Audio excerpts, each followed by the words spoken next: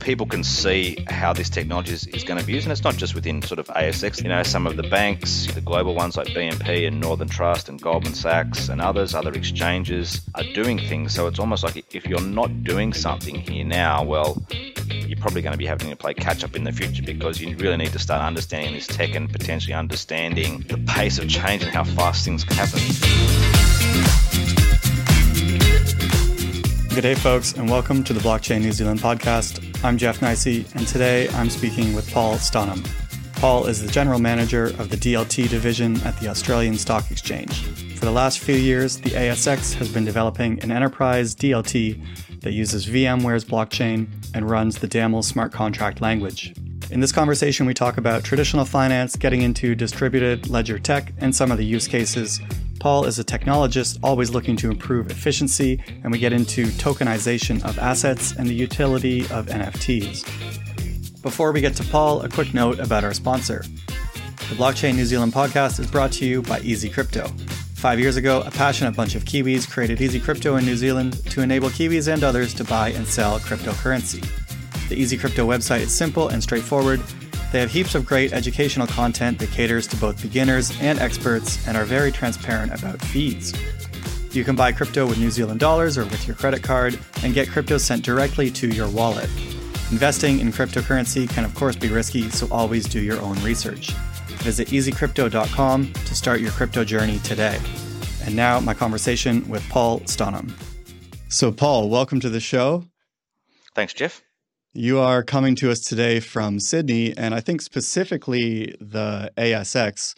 So it seems like you've been with the Australian Stock Exchange for a little while, well before you were into the blockchain side of things. Can you tell us what you were doing a little bit before then? Were you more into traditional market activities? And then how did you get into blockchain? And then we'll talk more about what actually it is that you're up to right now. Great. Thanks, Jeff, and thanks to Blockchain New Zealand for having us today. So I guess, as you mentioned, yes, sort of background is more traditional sort of derivatives and equities trading, but always from, I guess, a technology perspective, whether that be in trading systems and co-locations and networks from a business development perspective. So, been involved in trading system replacements and enhancements and upgrades and things like that, and then also ran ASX has another business called Technical Services here, which is really about sort of, infrastructure as a service, whether that be data center and co-location, networks and things like that too. So always sort of had an interest in the technology side from traditional financial markets. And then obviously once ASX decided to go down a DLT path with its CHESS replacement project, sort of that piqued my interest to sort of pivot in and find out a bit more about this. Probably it's not as emerging as it used to be a few years ago, but because we're sort of into the weeds of it and all that sort of stuff. But 3 or 4 years ago, the ASX started up the DLT solutions team, or the solutions business, and we sort of launched ourselves in production late last year. Okay, so 3 or 4 years ago, that's earlier than I would have expected. Yeah, so I guess the ASX sort of announced the whole, I guess, the adoption of the DLT based technology for CHESS. Yeah, probably 4 or 5 years ago now, I'd imagine. So I think we were probably one of the early adopters, at least from I guess an enterprise exchange background in the tech. And again, I think at its core, I guess for us, and I really sort of see it as, at least at its minimum, is it's the next generation of database technology that has the potential to do all these different things, whether it's sort of TradeFi, CFI, all the way out to DeFi. But at its core, if you're looking to upgrade a database, or if you've got a really old database and you want to sort of try and sort of step, or if you do the whole crawl, walk, run down a given path, then I think just using and having a look at this technology just for its next generation of database attributes, it would be a fascinating journey on its own for potential companies and users of the tech stack. Yeah, you're right. It's absolutely a database technology, and databases have come a long way since sort of the rise of computing, 1950s, 1960s, remote terminal access, these types of things. And then along the way in the 80s and 90s, there was a lot of research on distributed systems. That kind of went away for a little while. Then blockchain came along, Bitcoin came along, and now there's just been an absolute massive resurgence in this. So can you go ahead and tell us what DLT is and tell us what that means in terms of as a service? Great. So, I mean, what we sort of, I guess, identified early on, and sort of, I guess, ASX has identified early on in some of our other infrastructure as a service businesses is we obviously use, enterprise grade, highly available, highly sort of stable products, whether that be a data center, whether that be a network, and ultimately whether that be a DLT infrastructure. So the exact same infrastructure that the ASX is going to use for the chess application, we've packaged that up into, I guess, an as a service option to offer to customers to actually, whatever applications they want to write for any use case, obviously provided it's legal, I guess. Customers can get access to that exact same tech stack, managed, operated, maintained by ASX, so they can then just concentrate on, the smart contracting layer and the north-facing application layer of what makes their application special and what attributes do they want to market to potential users of that application, bearing in mind that that application is now writing sort of smart contracts onto a ledger, that's maintained and monitored and upgraded and things like that by the ASX. Right. So this idea of highly available, I mean, in terms of our contemporary, I guess, acceptance of, streaming on demand, worldwide, global, everything's available at our fingertips. This is sort of more and more important. And you do really end up getting into the details there. And so I think in our earlier chat, you mentioned for a while you've been fully involved in the data center side of things. And so now presumably you have a section of that or a branch of that that's dedicated to this ledger service. Well, we've actually gone, I guess, a lot of our customers are already adopting cloud, and where most exchanges are adopting cloud. So what we've done is deployed, where we're sort of, using the VMware blockchain, and we're using the digital asset modeling language, the exact same sort of smart contracting language and the exact same blockchain that we're using for chess. We've spun that up into a multi-zone AWS cloud. So we have our sort of consensus or committer nodes, using sort of a Byzantine fault tolerance system across multiple Amazon Australian sort of base zones for redundancy and that sort of stuff. And we're obviously maintaining customer and client nodes across all those zones as well, such that, there is no sort of single point of failure that would sort of, I guess, bring down the platform. And I guess when you sort of think about it, you sort of mentioned, things happening in the 80s and 90s and that sort of stuff, you would find that, most places would just have a primary site and a secondary site. I think, what sort of DLT and the distributed nature of some of the tech stack is bringing in that more meshing capability such that, hopefully from a technology perspective, you'll find less downtime on DLT based environments, and not just ours, probably any of them. They all share similar attributes. They all might use different types of fault tolerances and failovers. But I think that's one real. That's as from I guess from an IT or from an uptime perspective. I think that's one real good attribute that a DLT platform can bring to the table. Yeah, back in the day when these things first got underway, if your distributed system is only two terminals, two computers, or two data centers, and if one of those lines goes down, then the message passing between the two, the first one would have to just wait indefinitely for a receive message to be acquired, and then you send an acknowledge back and forth, and the same thing might happen at either end. And so the whole research into distributed systems has looked to find better ways to do this. And so one thing you mentioned there was, so VMware's blockchain uses a Byzantine fault-tolerant consensus method.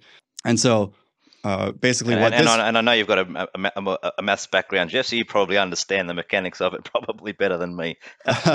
Well, I have spent a lot of time trying to understand specifically PBFT, which is the original algorithm called practical Byzantine fault tolerance. And it's like the academic paper that was published is notoriously impossible to read. And so a bunch of smart people got together and actually created an algorithm to implement this. And that's what a lot of these systems are based on today, including VMware's.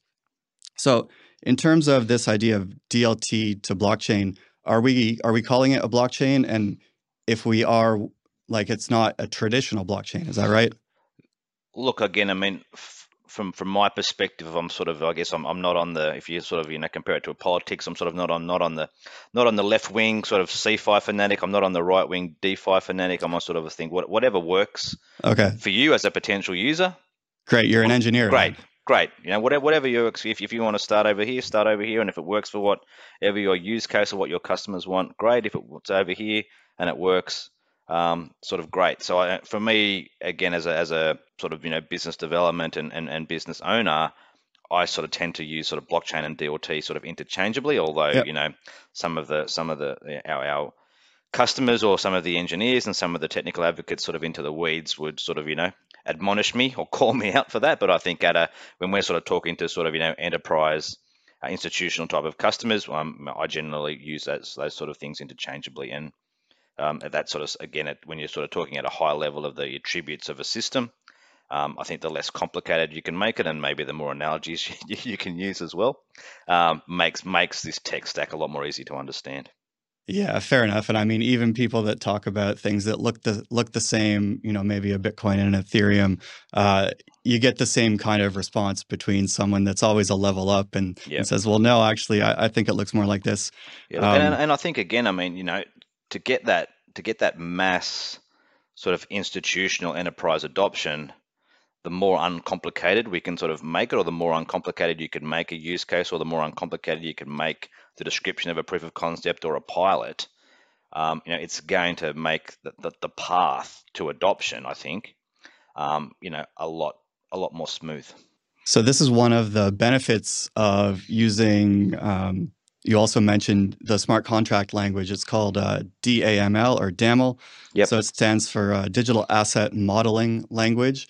And this is one of the benefits people are speaking about. I don't have personal experience with it, but they're saying just what you said is that it's more simple. Yeah, and again, I mean, we've proven that to ourselves as well. Sort of our engineering teams that have sort of been familiar with other languages. So again, it's as we sort of joked about it last time we spoke. It's a functional based sort of Haskell based programming language, and the number of lines of code you need to do the same thing in other languages is a lot less. And generally speaking, sort of you don't need to come from a coding background to be able to follow the workflow. So business analysts and others could actually follow the code and follow the workflow.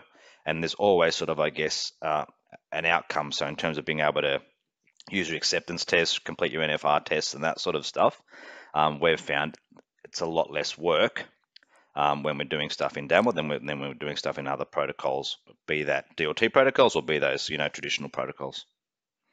Yeah, just as I was reading up on some of this stuff, I did find, for example, about Haskell, the technical people, the programmers actually, they say that this type of language is a programmer's programming language. And the reason they say that is that once you learn to do it well, you're less prone to writing errors, which, as we know and we've seen in the industry, every smart contract that gets published is really a honeypot, especially if it gets popular for hackers and attackers to poke and prod and try to see if they can, drain the funds or steal that NFT or something.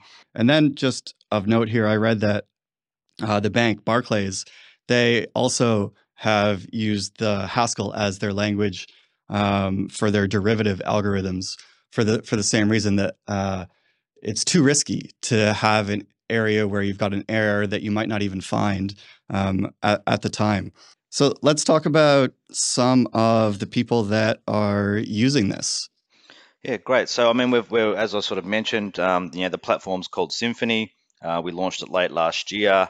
Our first customer was the New South Wales government, and KPMG sort of won a tender for that in construction industry transformation. So that's really, I coin it as taking the DNA of a building, or taking the DNA of an apartment building. What constitutes that? So, the concrete, where'd it come from? What grade was it? Who certified it? Who poured it? When was it poured? Steel, cladding. Obviously, we've all sort of seen issues with apartment cladding, in the UK and here in Australia, and potentially in New Zealand as well. Waterproofing, who certified all that sort of thing. And what this application will do, will take in all that DNA of that building. And then again, they'll have some. They've got some, people far more smarter than us, the actuarists and stuff, and the modelers that will actually then use all that data to actually rank or rate a trust score for that building. So again, each as these buildings are coming up, all the inputs will be put into the immutable ledger.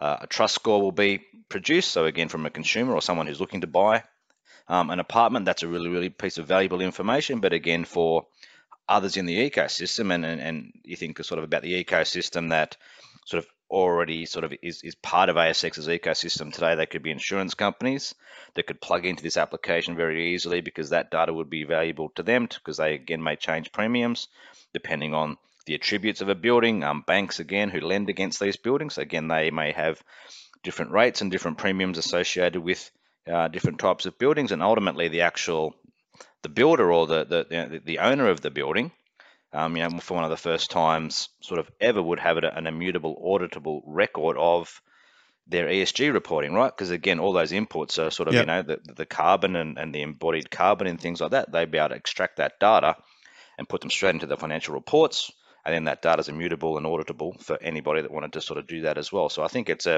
whilst it sort of was, its initial use case was about sort of, construction industries and tracking and tracing the DNA of an apartment. It's sort of, it can snowball. And that's the beauty of, I guess, blockchains and DLTs and ecosystems, that anybody else can sort of, with the appropriate permissions, add a node in and snowball and get sort of the effects, or increase the usability of different apps depending on sort of what the app does and what the data does and things like that. So for me, like, it's really fascinating to see sort of the snowball effect of some of these applications sort of, throughout the ecosystem to users who you wouldn't have maybe thought was a day one sort of user and things like that. So that app's live now, and we've got quite a few others on our user acceptance testing environment. We've Yep. also got a sandbox environment for those who just want to learn about DAML and download a few libraries and have a play around. But there's others there in sort of corporate governance and company secretarial sort of services for listed companies. Back office automation, eliminating paper and reconciliation, events for, again, banks and brokers and custodians and that sort of thing. Registry is a big one too. So again, whether that's sort of super member register records, there are a number looking at private equity, again, the tokenization of private equity and the registry services, for private companies and that sort of thing. And more recently, we're sort of, having a lot of conversations with owners of, I guess, real assets, wanting to explore the capability to tokenize these assets to either, make that market more efficient or take that market to potentially to new users and things like that. So I think the application of the technology is only sort of going to grow and going to snowball. And sort of we're really seeing that from, I guess, the inbound inquiries now we're starting to get from Australia and New Zealand based customers, and also obviously what we're sort of seeing overseas as well with what other exchanges and what other institutions are doing with the technology too. I mean, Broadridge have launched a big bond repo platform in the US, and that's now sort of matching and trading and reconciling billions of dollars of bonds and repos in the US at the moment. So the institutional customers for specific use cases probably starting on a more of a private permission type of blockchain or private permission type of ledger, are really starting to get, hopefully, more comfortable with using the technology for large transactions. Yeah, I agree that the applications here are kind of only limited by someone's creativity. I think, to me and to a lot of people, they might think that the application sort of maybe starts and ends with something like traditional settlement, and maybe being able to speed that process up or produce an immutable, auditable record that is accessible by third parties.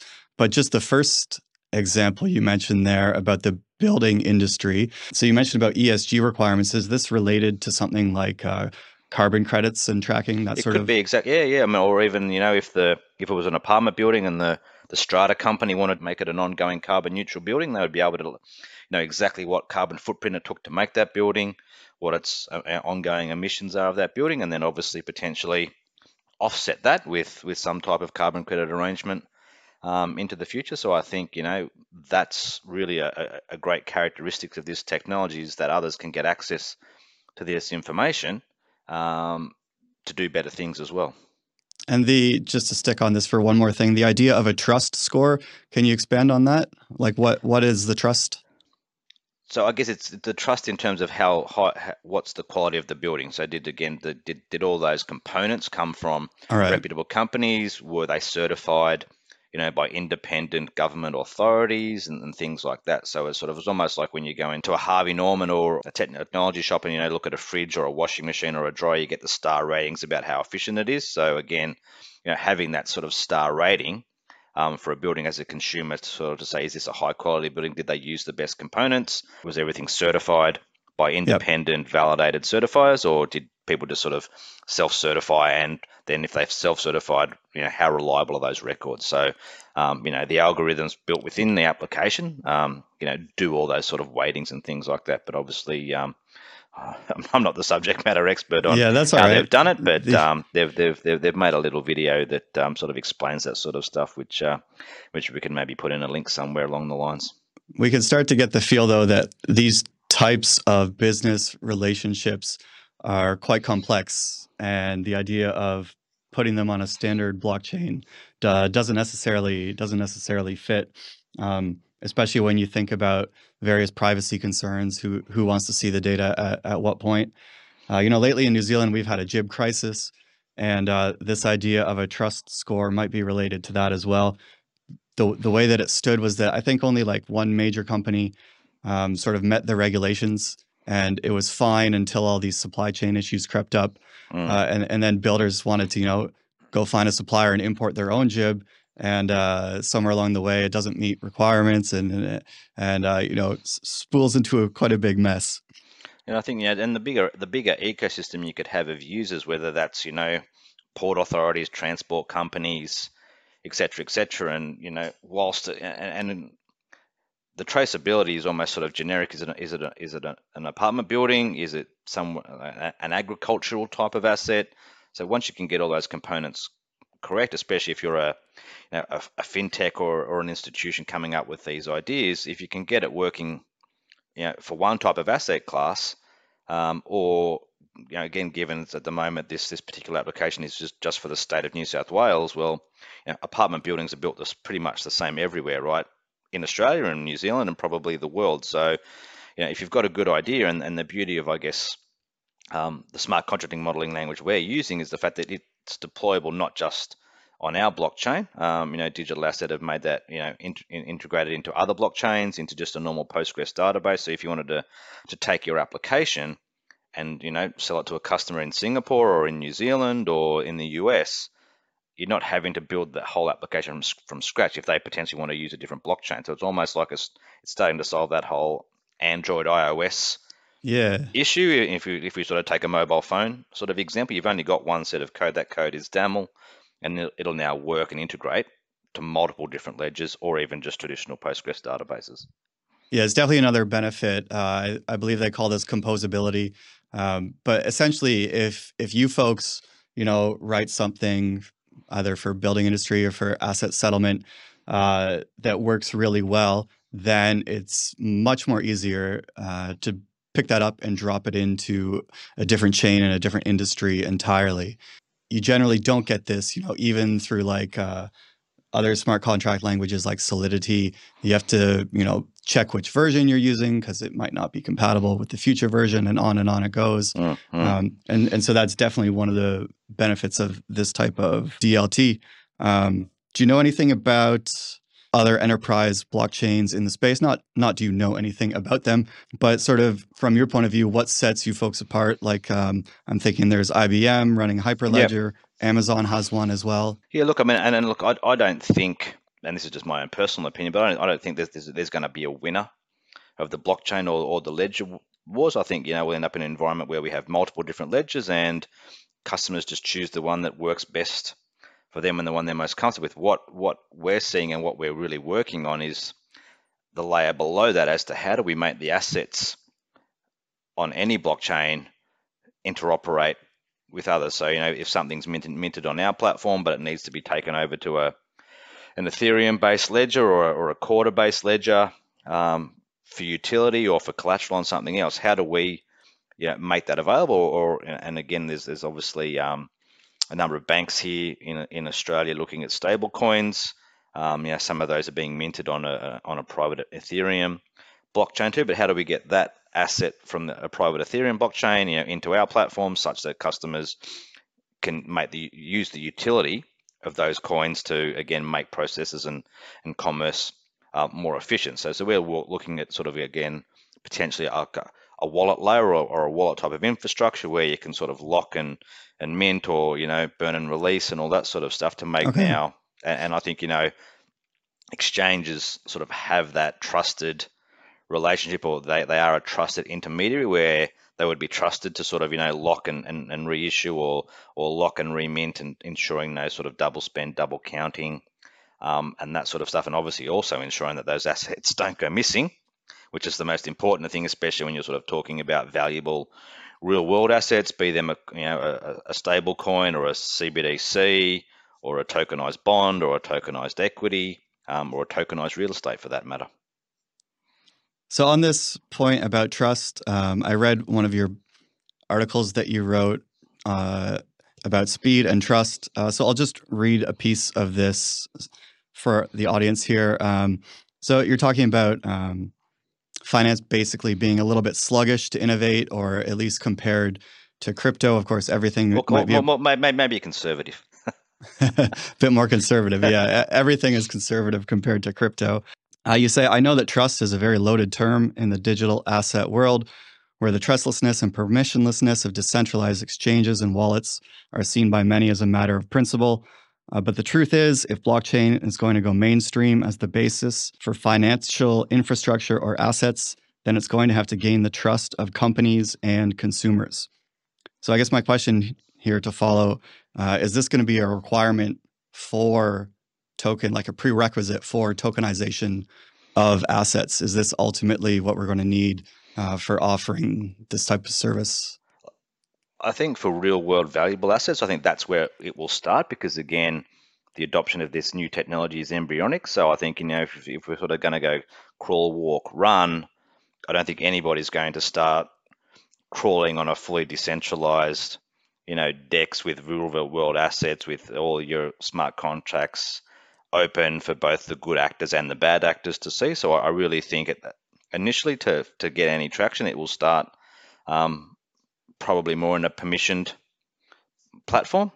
And I think once people get comfortable with the tech, they may go out. But I think if that's the first thing you're going to do, that's to me is high risk. And obviously, as I sort of said, institutions, enterprises are conservative by their nature, and they're obviously conservative because most of us are regulated by regulators. We can't have those mistakes. You can't be on the front cover of the Financial Times or the AFR and things like that, because something's sort of gone wrong in a decentralized platform where you don't know anybody who you're dealing with and talking to and that sort of thing. So I really think, that is my personal point of view from an enterprise institutional type of perspective. I think those assets, would be tokenized in a more permissioned way, and then it may grow from there, or we might find there's enough efficiencies from there, as again, provided again that there's not big walls up to get others into that ecosystem that can actually add value to that. Do you think we'll ever see something like real estate on a blockchain, like tokenized land? I think yes. I mean, I think if you think about, again, like the paper-based titles of land registries, and again how long settlement for a residential user, and all the amounts of paperwork and the settlement processes, and even if it's just up leasing and the paperwork associated with leasing. I think any multi-party workflow that involves paper and wet signatures, the movement of whether it's checks or cash, is a great use case for a DLT application, because again, the beauty of the DLT is that single source of truth. So any party that's permissioned to see that information at any point in time can do that.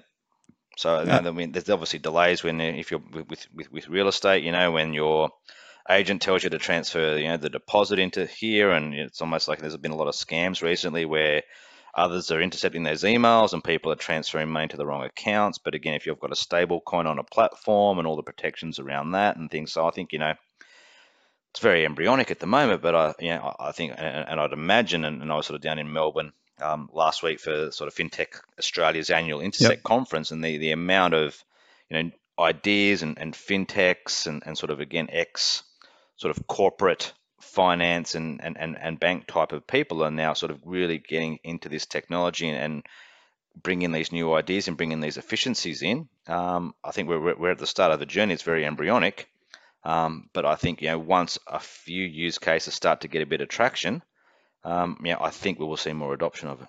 I like what you said there about what did you call it? Multi-party wet signatures. Oh yeah, more multi-party workflows that again involve moving paper, sending spreadsheets, sending emails, wet signatures.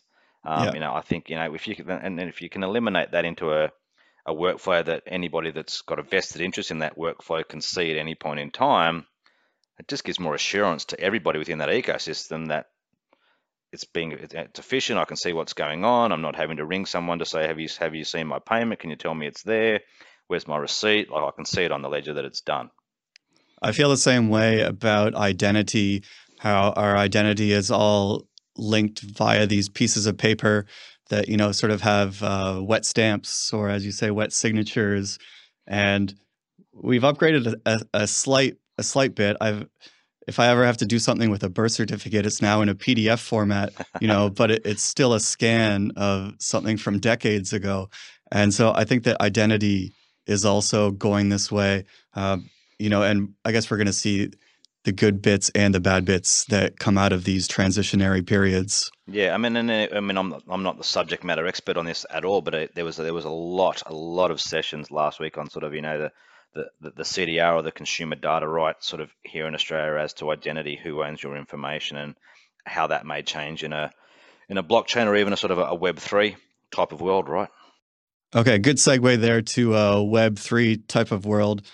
You've been busy this year. You've written quite a few articles, and so I've got another snippet here for us. This one was about NFTs. So you say, for me, the most exciting implication of the coming infusion of blockchain into our culture is that it breaks down barriers between what many regard as the stuffy domain of financial services and the creative world, providing innovators with the technology they need to enable the future of finance in the metaverse is an exciting place to be.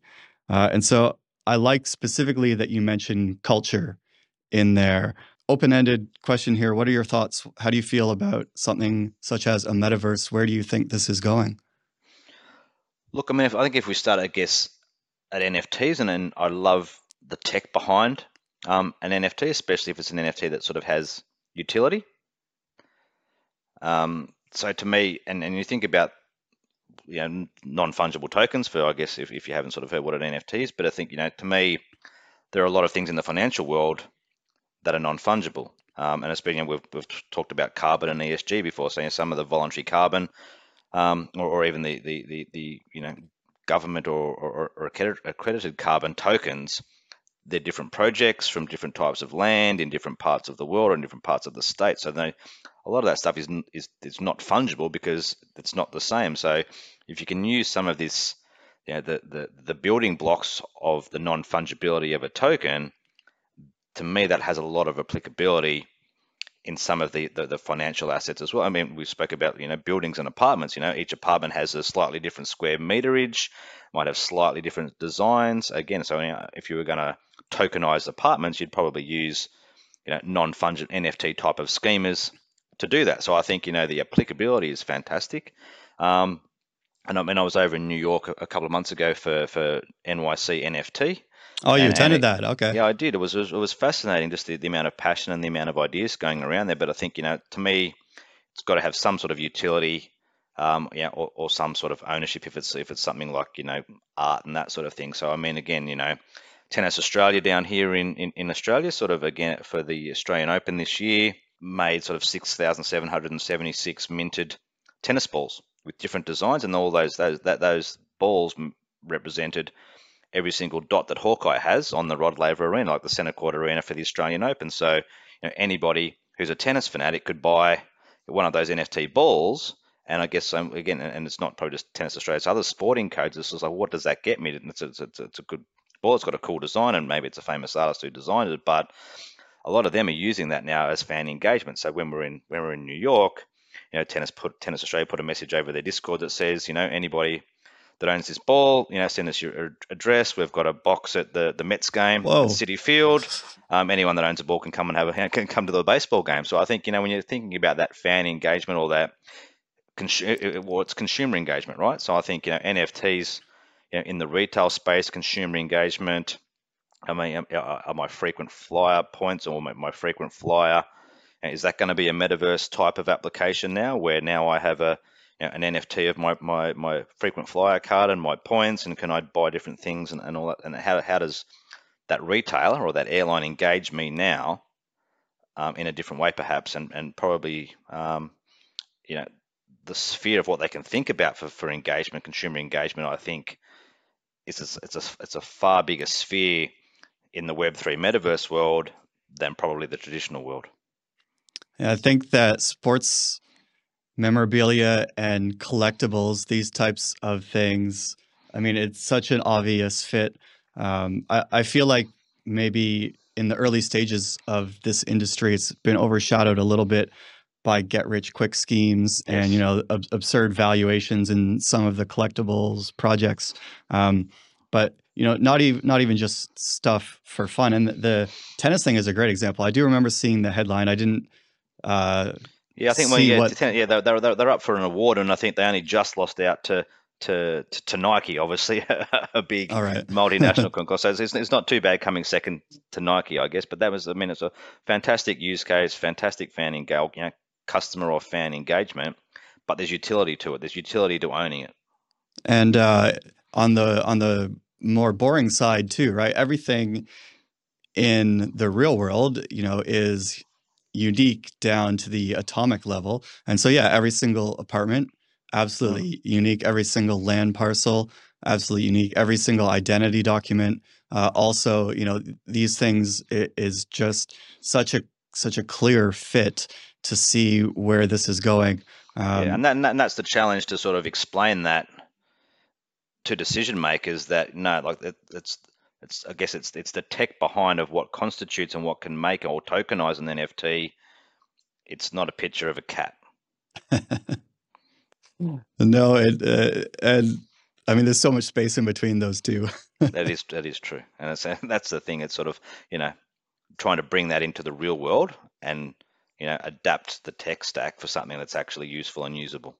How has the reception been with your colleagues at ASX? You are the GM of the DLT platform section. How is everyone excited about this, or are you kind of a weird dude in the corner?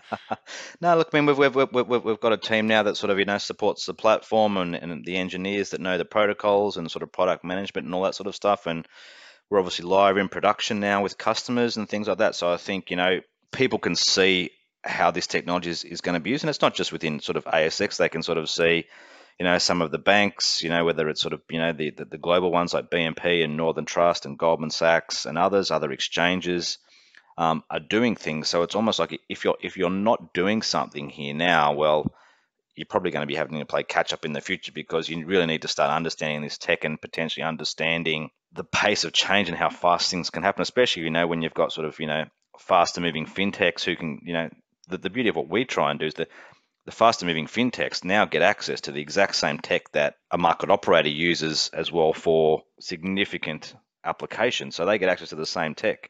So, they can, again, move faster. They can sort of market things, and they potentially they can sell, let's call it microservices to institutions that may just solve one problem. But then once you solve one problem, it's easy to say, well, okay, if you trusted us to solve that one little problem, how about we work on the second problem and the third problem and the fourth problem? And not so much that they're problems, but there may be inefficiencies. How can we make that more efficient? So I think once it goes back to that snowball effect. Once you can sort of start small and pick something that is tangible, and you're going to sort of you're going to save some operations costs. You're going to increase your compliance capability. You're going to reduce risks. You're going to save capital. I think they're all the such good keywords. They're all the ticks that anybody That's right, who's writing a check to you for some capex or some opex needs and wants to hear, to justify that particular project. Regarding blockchain New Zealand, how do you see an industry organization like this helping the broader industry? And for yourself and you folks, as an Australian entity, joining a New Zealand organization, is that for fun? What's the rationale there? Well, I mean, ASX does have believe it or not, we do have a New Zealand office. So we have an office in Auckland. Obviously, we have a number of New Zealand companies listed on our markets. We run some New Zealand derivatives contracts on our futures trading system, and we're obviously very close with New Zealand. So to me, really, Blockchain New Zealand, it's a great sort of educational body for its constituents. And if we can sort of help educate sort of customers, and again, we've spoken about a few of our use cases, but obviously, Australia, big agricultural producer, New Zealand, a big agricultural producer. For sure. Yeah, this technology in terms of tracking and tracing and provenance, whether it's meat, whether it's livestock, whether it's wool, wheat, milk. The applicability of this technology, I think, is agnostic to geography.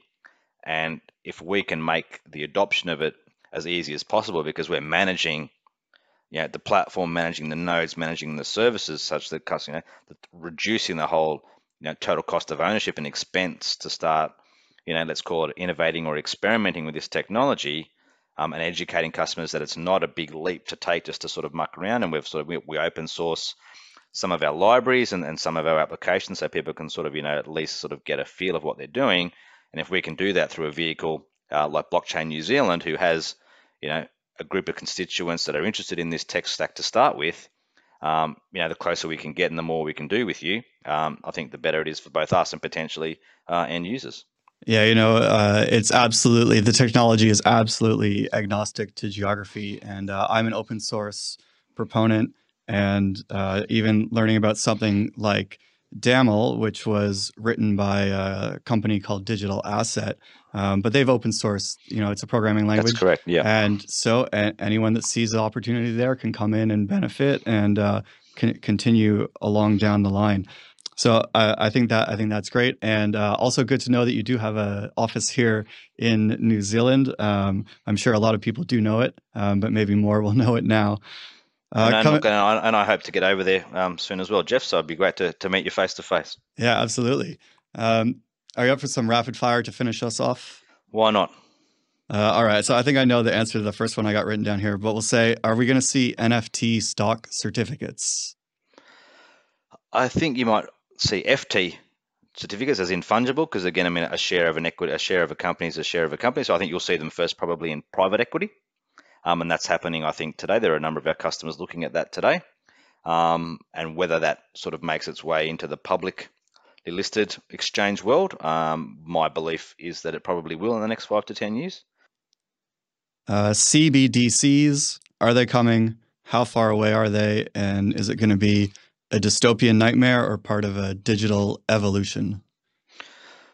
Look, I think it's going to be an evolution, but I also think there's got to be a real world use case for it. So I think, Australia, like New Zealand, we've got some fairly good payment rails at the moment. So I think if you are going to have, or if you're going to convince a reserve bank or a Fed reserve to issue a CBDC, there's got to be some type of real world efficiency from it that can't be replicated with either a stable coin or the existing fiat payment rails and things like that. So I think it will happen, and it's probably going to take the users and companies and institutions like ourselves to work out what that use case is that's going to make something, again, whether it's capital efficiency, risk reduction, that can only be done with a CBDC versus a stable coin or existing sort of fiat payment rails.